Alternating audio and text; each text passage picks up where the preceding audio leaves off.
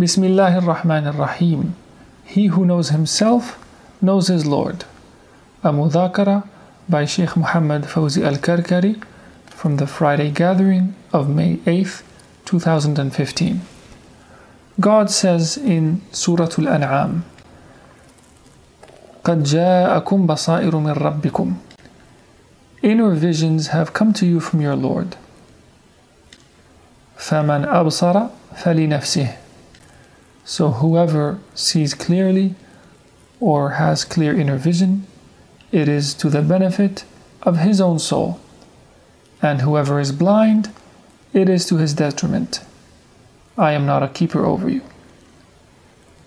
Inner visions, or basair, single basira, outwardly are demonstrations, proofs, and clarities that result from careful discernment of the intellect.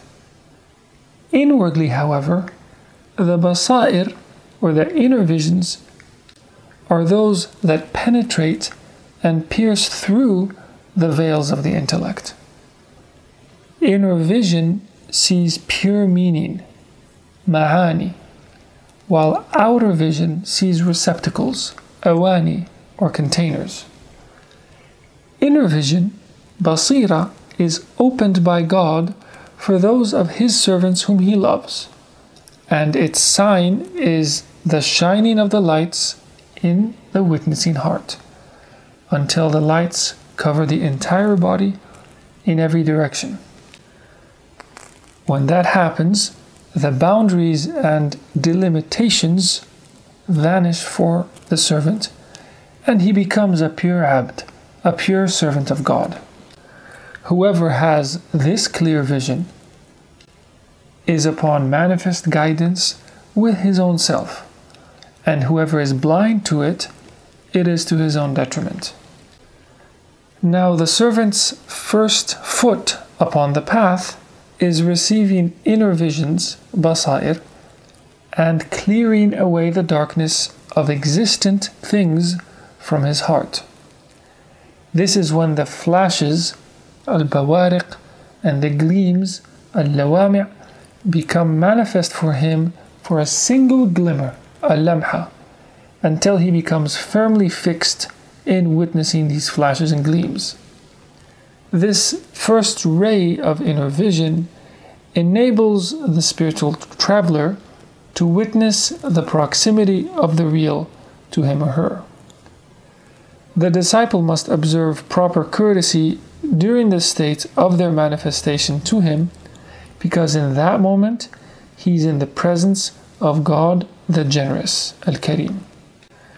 After this first foot of receiving inner vision, the servant ascends to the eye of inner vision, or inner vision itself, Ainul Basira, which enables him to witness his own non-existence and the existence of God, the real.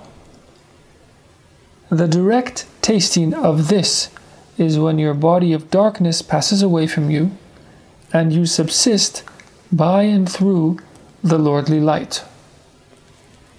Then the servant ascends from this witnessing sight to the witnessing of the reality of inner vision, Haqqul Basira, where he comes to know the meaning of neither non-existence nor existence. This is the spring source where the opposites unite, and union and separation are directly known. And this is where the reality of Kan Allah, God was, and there was nothing with him, وَلَا شَيْءَ مَعَهُ, is directly discovered. If the servant is able to drink from this overflowing ocean, then he stands at the podium of the eye of inner vision, which is the station where he directly witnesses the existence of the real in the presence of neither non-existence nor existence. Then the knower of God sees nothing in the mirror of his heart except for the real.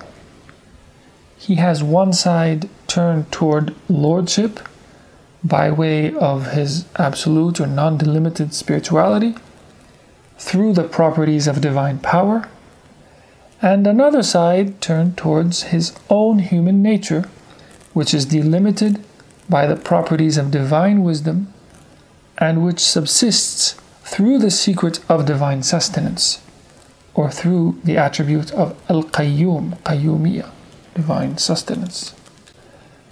At this madhar, or this witnessing site, proximity and distance come to naught, because the two mirrors, the spiritual and the human, both belong to the liminal self, an-nafsul barazakhiyya, which brings together the manifest arc and the non-manifest arc, al-qaws al-zahiri and al-qaws al-batini.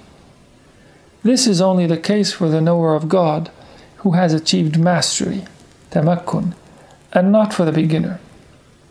God says, سَيَجْزِيهِمْ وَصْفَهُمْ. He will recompense them for their own character, or for their own attribute. Truly He is wise, knowing. Thus, God recompenses His servant in a manner that is commensurate with His own character. If a person honors the other, God honors him. If he belittles the other, God belittles him. If he is virtuous toward the other, God is virtuous toward him. And if he harms the other, he will be recompensed by his own attribute or his own character, as per the aforementioned verse in Surah Al-An'am. Now those who are characterized by separation from God will be separated by God. Those who are characterized by union will be united by God, and so on. You drink the water you drew. When the haqa'iq, or the esoteric realities, become unveiled, you will know what your pen has written down in your own book. So use a luminous and an elevated ink, and avoid lowly and dark ink. Inscribe upon the tablet of your soul whatever you wish, with whatever ink you wish, for the sword of the verse, we did not wrong them, but they wronged themselves, وَلَكِنْ أَنفُسَهُمْ يَظْلِمُونَ, rules over you.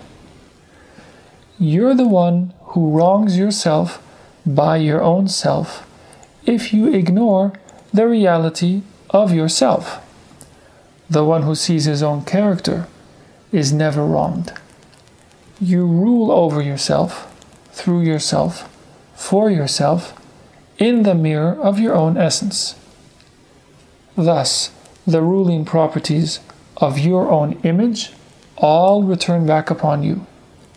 You are today building castles in the garden or digging pits in the fire, and no one has wronged you. The secret behind this matter is that you are the vicegerent as well as the purpose behind creation. If only you were to open the eye of your heart to the book of your soul and to read the pure meaning of the verse, and in your souls do you not see? Surah Al-Dhariyat, وَفِي أَنفُسِكُمْ أَفَلَا تُبْصِرُونَ. And if only you were to attain the key to the treasure of he who recognizes himself, recognizes his Lord. The soul is the mirror for the genuine character traits, and no one can have knowledge of their soul unless they lower themselves before the one who can teach them how to return back to the primordial inblowing, an-nafkhatul asliya, of the spirit. To have knowledge of the soul, one must erase the shadow of their own existence from the mirror of their heart. Only then are the lights disclosed, and only then is one's foot firmly rooted in the ocean of inner secrets, and one's soul perfected and firmly stabilized, so that it becomes a pure mirror that is receptive of the disclosures of the attributes of the real in their complete perfection. then the servant will recognize his soul as a mirror, and he will recognize the real through God's disclosure in his soul. God says in Surah Fussilat, "We will show them our signs in the horizons and in themselves until it becomes clear to them that He is the real." The Holy Tradition, or Hadith Qudsi, confirms this meaning upon the tongue of the Beloved alayhi salatu wassalam, wherein God says, "O my servants, it is none other than your deeds that I reckon for you." Sahih Muslim. Their reckoning is their manifestation through their disclosed forms. The tradition continues, "Then I will fulfill them for you upon the unveiling of those forms, that is. In this world, you perform actions and then forget them, while in the next world, you will see them." The tradition continues, "Whoever finds good, let him praise his Lord, and whoever finds other than that, let him blame none other than his soul." That is, the one who finds good praises God because he witnesses the disclosure of the benefactor upon him, al-Mun'im. The one who finds other than that, meaning ugly forms, should blame none other than his own soul. This tradition that we just quoted sheds further light on the hadith, "The one who recognizes himself recognizes his Lord," or "the one who knows himself knows his Lord." Because the one who recognizes his Lord sees none other than God, for all apart from God is illusion and ephemerality. Such a person never sees an evil, by virtue of the saying, "All good is between your hands, and evil does not reach you." The knower of God sees only beauty, and so his recompense is never interrupted. God says, "Save those who believe and perform righteous deeds, for theirs shall be a reward unceasing." They have a rightful claim over everything because they see none other than their own character. So be beautiful, and you will behold existence as being beautiful. The way to attain this is to characterize yourself by the character traits of the real within your own delimited existence, and in a manner that is worthy of servanthood, until your character traits become purified, your breaths become elevated, and your constitution achieves equilibrium. For the beauty of the Spirit's command cannot be known except in a state of purity. This is why the lam of constriction, or lam al-Qabd, the second lam, the lam right before the ha, in the divine name Allah, is the disclosure site in which your spirit becomes constricted and your body, your perishing body, is split into two halves so that you can attain the reality of gnosis. For in the ha, you see the light by virtue of divine mercy, but in the lam of constriction, only the one who inhabits the spiritual realm can know him. From there, the wayfarer gazes at the physical realm and each day witnesses the reality of لِمَنِ الْمُلْكُ الْيَوْمِ, whose is the kingdom this day. It is God's, the one, the paramount. اللهم صل على سيدنا محمد وعلى آل سيدنا محمد كما صليت على سيدنا إبراهيم وعلى آل سيدنا إبراهيم وبارك على سيدنا محمد وعلى آل سيدنا محمد كما باركت على سيدنا إبراهيم وعلى آل سيدنا إبراهيم في العالمين إنك حميد مجيد.